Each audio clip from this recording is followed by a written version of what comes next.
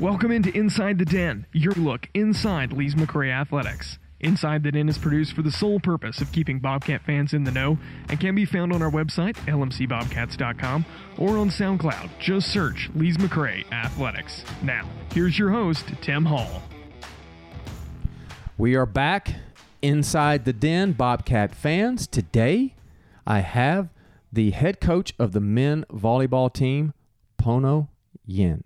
Pono, welcome inside the Den. Thank you. This is your first time here, all right?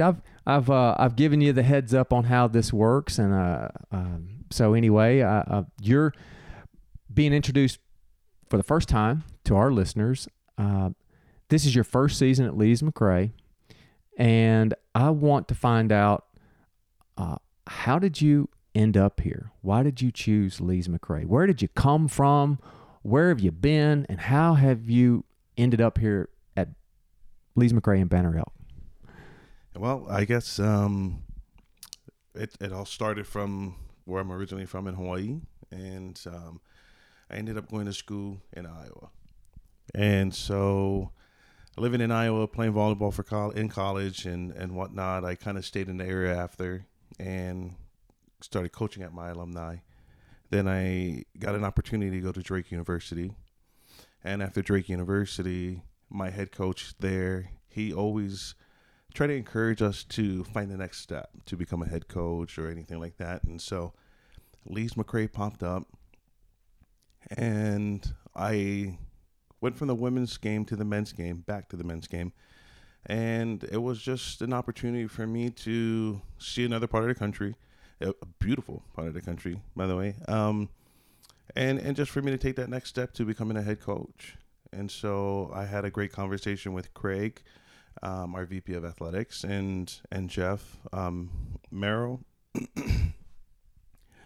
And it just kind of clicked in the conversation and the interviews, and you know, meeting the guys on the interview just kind of was like, yeah, this is where I want to be. Okay. All right. So I'm first curious, how does a kid from Hawaii end up in Iowa? That's a good question. Do most young high school athletes in Hawaii, do they end up coming to the this side? Or do they stay in Hawaii to further their athletic careers? I think that all depends.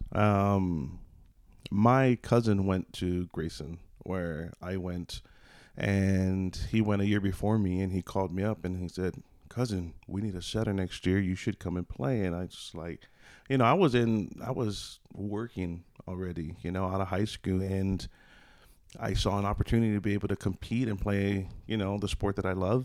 And so I took the opportunity, and I ended up in Iowa.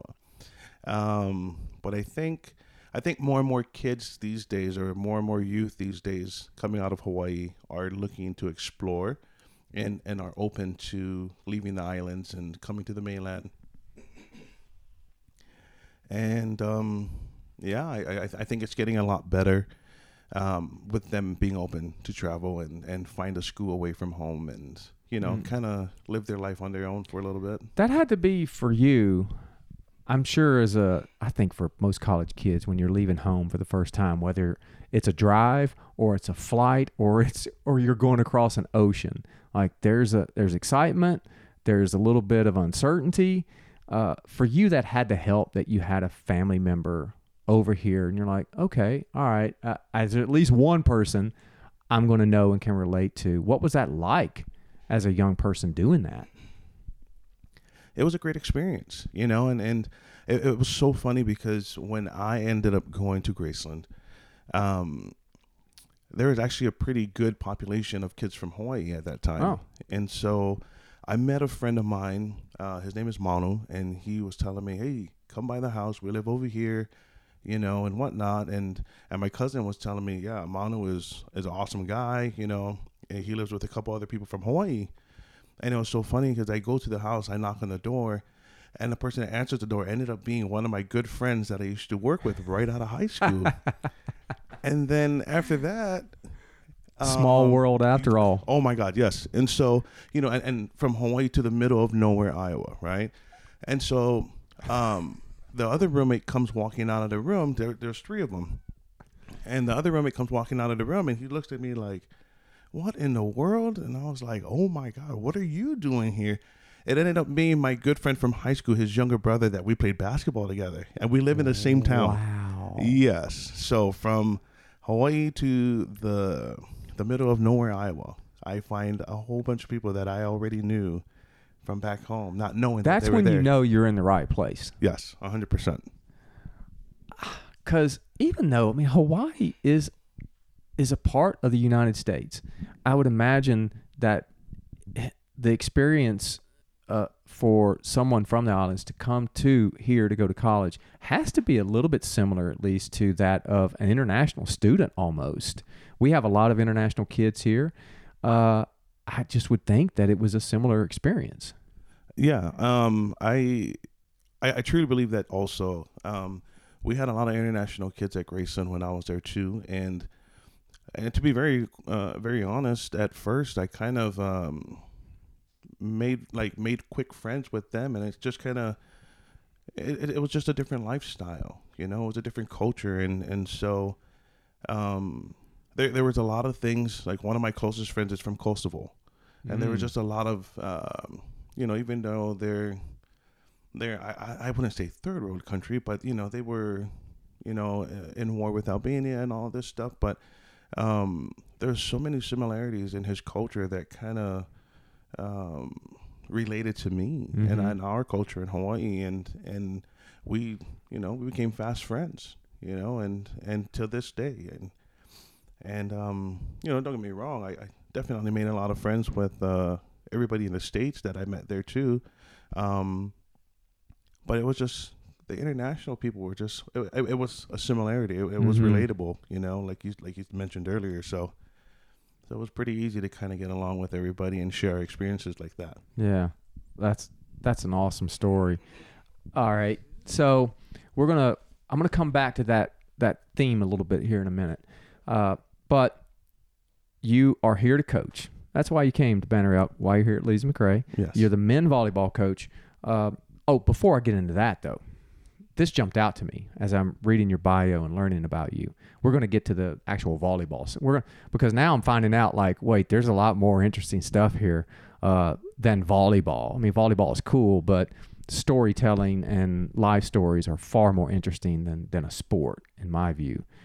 But I'm curious, you have a bachelor's degree in psychology, which we don't see a lot of coaches with degrees in that field. I wish I had a psychology degree, knowing what I know now in the profession. How has that helped you as a coach, having studied that field? Oh, it helps tremendously. Just being able to recognize behaviors, being able to counter those behaviors, whether they're good or bad, or negative or positive, right? Being able to, I guess, I just understand how the mind works in that sense where, sometimes you want to make them feel special. Sometimes you want them to earn something, and you just kind of see where they were, where they want to be, and how we can put those pieces together, to be where they want to be.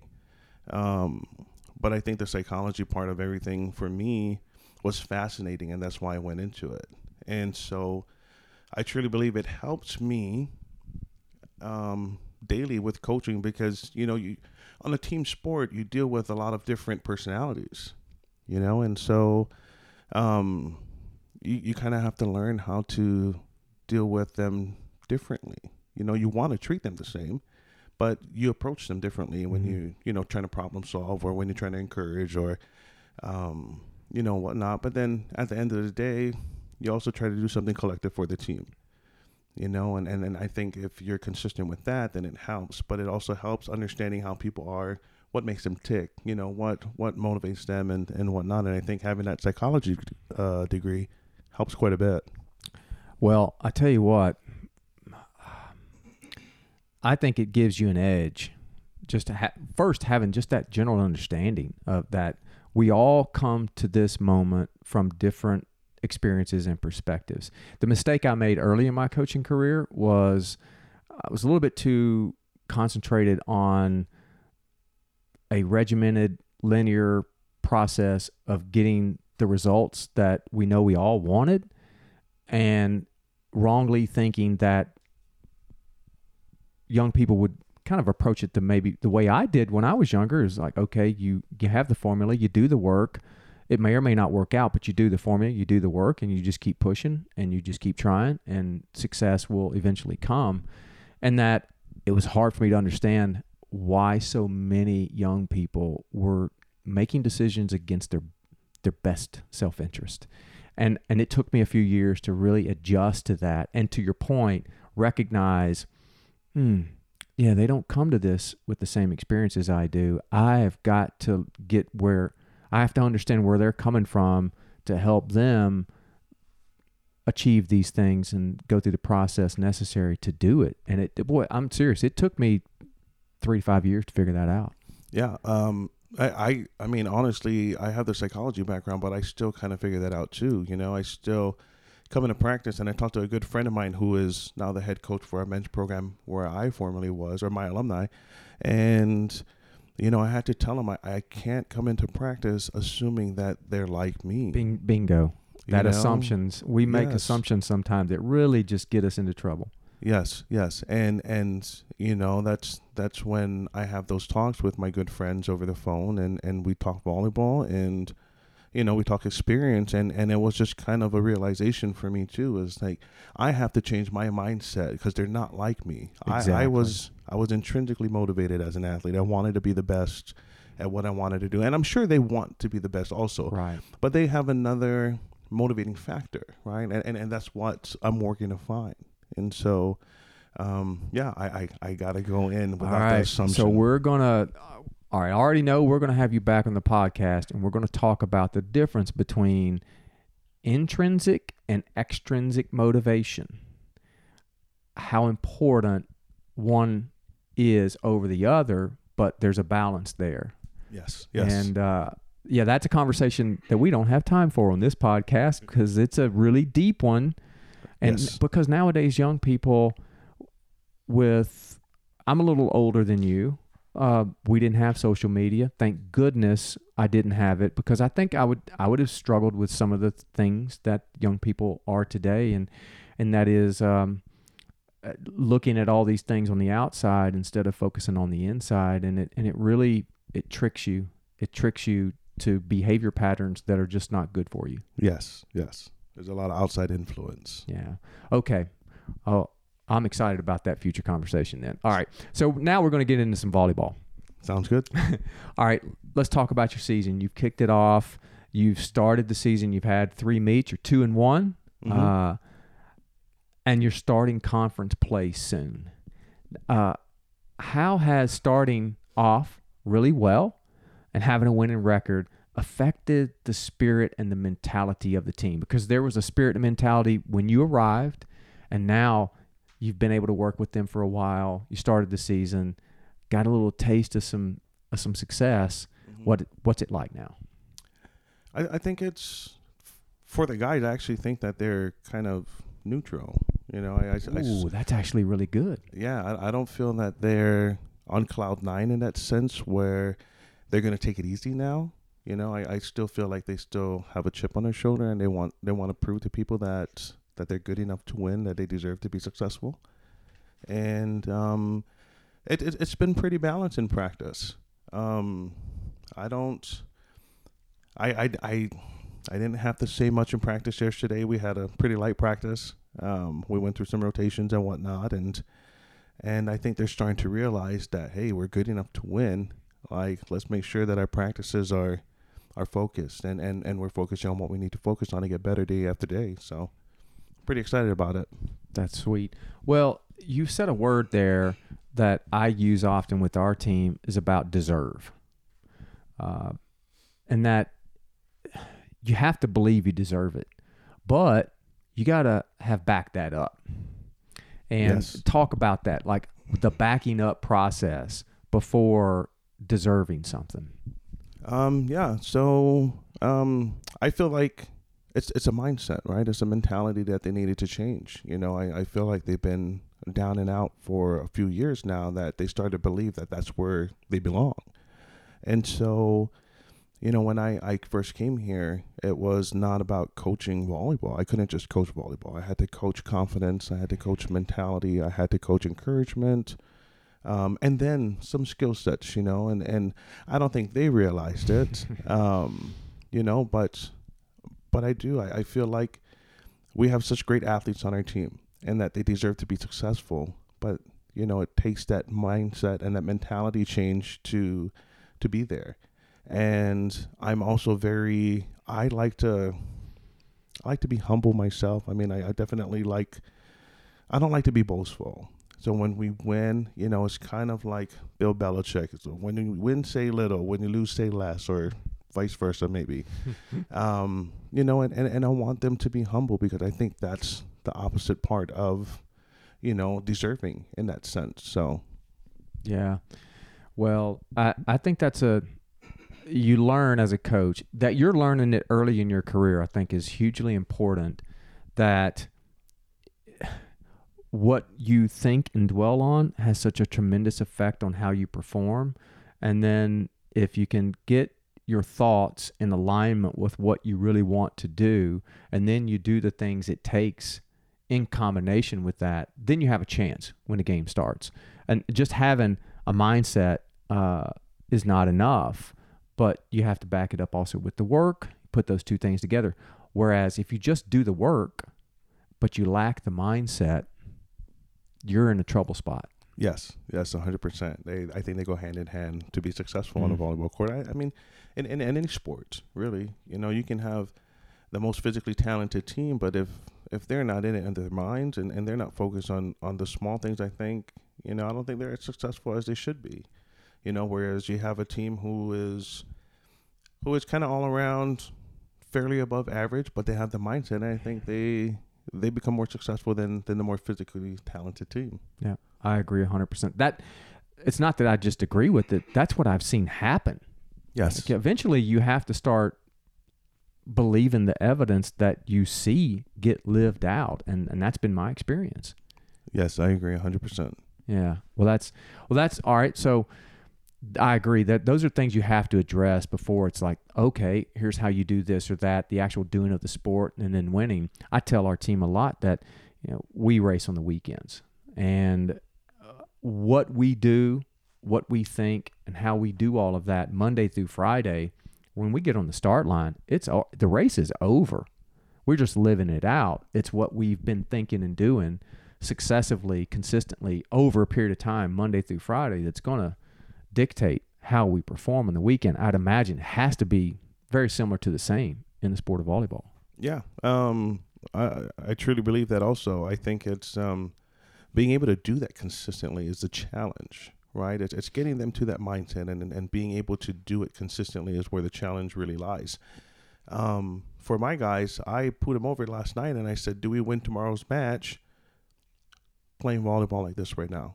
And collectively they said no. And I said, okay, well, what a question. Yeah, you know, but you kind of have to put them in that perspective, right? And because sometimes they see that they're not having a good practice or they're not doing well, and sometimes they see that they are, but they don't understand how to address it yet. And so sometimes I gotta ask those questions. It's tough, you know, because I don't want them to lose their confidence knowing that they're not having a good practice, but I want them to understand the situation that they're in. And so, you know, I feel like you kind of have to ask those questions.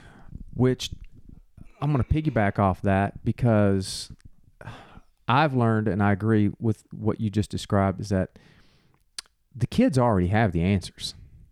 It's up to us to pose the questions to them so that they come up with it themselves. So then they will respond in the manner that they need. You're sitting right now on a couch that many other young people have sat in, and I'm sitting in a chair across from it. And that's exactly a lot of times when I'm sitting with them is I'm trying to think of the questions I need to ask to get them to the root of what we're really talking about here. And it usually takes a little while for them to reveal what really needs to be said. But the moment they start throwing that information out there, then they start the answers start churning inside their own mind. Yeah. You definitely. It's got my actually mind really going. it's really fun to see that take place, isn't it? Yes, 100%. Wow. All right. Well, that excites me that you all are doing that, and that's what's going, because that tees into the next question and thing I want to talk about, which is if all those things are happening, like you say, and you're working on that actively, consciously doing that. I look at your roster. You've only got one senior.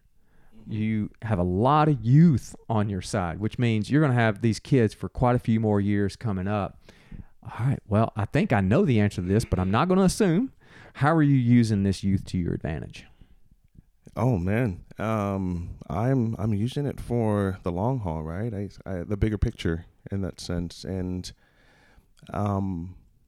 if I can get through to them now, then I can have them lead the culture and lead, the practices in that sense, and now they ask each other, was this practice good enough to win tomorrow? Instead of me having to pose the questions, and I don't know. I'm pretty excited about that because, like you said, I have a lot of young kids on my team, a lot of young guys, and I've just been blessed, to be very honest with you, to be in that position, and there's, I don't know, you're successful with young and you're not successful with young at times, and those are the growing pains that come with it. But if we can, learn and absorb all of the lessons, throughout a win and throughout a loss, and be better the next day, man, these guys are going to be tremendous by the time they graduate, and not just as volleyball players, but as human beings, I'm going to make a prediction off air. I'm not going to say it out loud on this podcast, but I'm going to make a prediction to you off air when this is over with. Okay,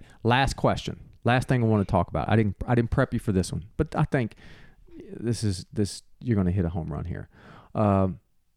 Back to what you said, it's like a big adjustment going from Hawaii to Iowa. Now it's even another big adjustment. You come from Iowa to Banner Elk. I mean, I've been to Iowa. We've had riders from Iowa. I know what it's like there. This is a different world, a beautiful world, like you said earlier. What do you love the most about living and working in Banner Elk, North Carolina?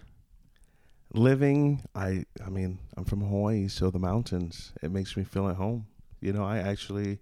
I lived up on a road called Aiea Heights Drive, and that literally was on the mountains overlooking Pearl Harbor. Oh, wow. Yeah, and so being in the mountains, it just kind of reminds me of home, and it just makes me feel good in that sense, and it's a beautiful place, right? Like I mentioned earlier, working here, the people, I've truly gotten to know, coaches in here, and our admin, and finding people on campus, and I think the smaller towns have like a more family feel to them, and everybody is very welcoming, and it seems very happy. Like it seems like a happy place. I experienced the same thing when I came here. I was actually taken aback by it. I didn't anticipate that. Yes. I come from a bigger city, a metro area, totally different vibe and feel and energy, and everywhere I went, and still to this day, everywhere you go, you encounter people who seem genuinely happy to be here, no matter who they are or what they're doing. And that really stood out to me, to your point about welcoming and just feeling comfortable is a different energy. Yes, I agree 100%. And I came from Drake, which is in Des Moines, but Des Moines is a small city, right? It's kind of like a starter city. It's a town. Yes.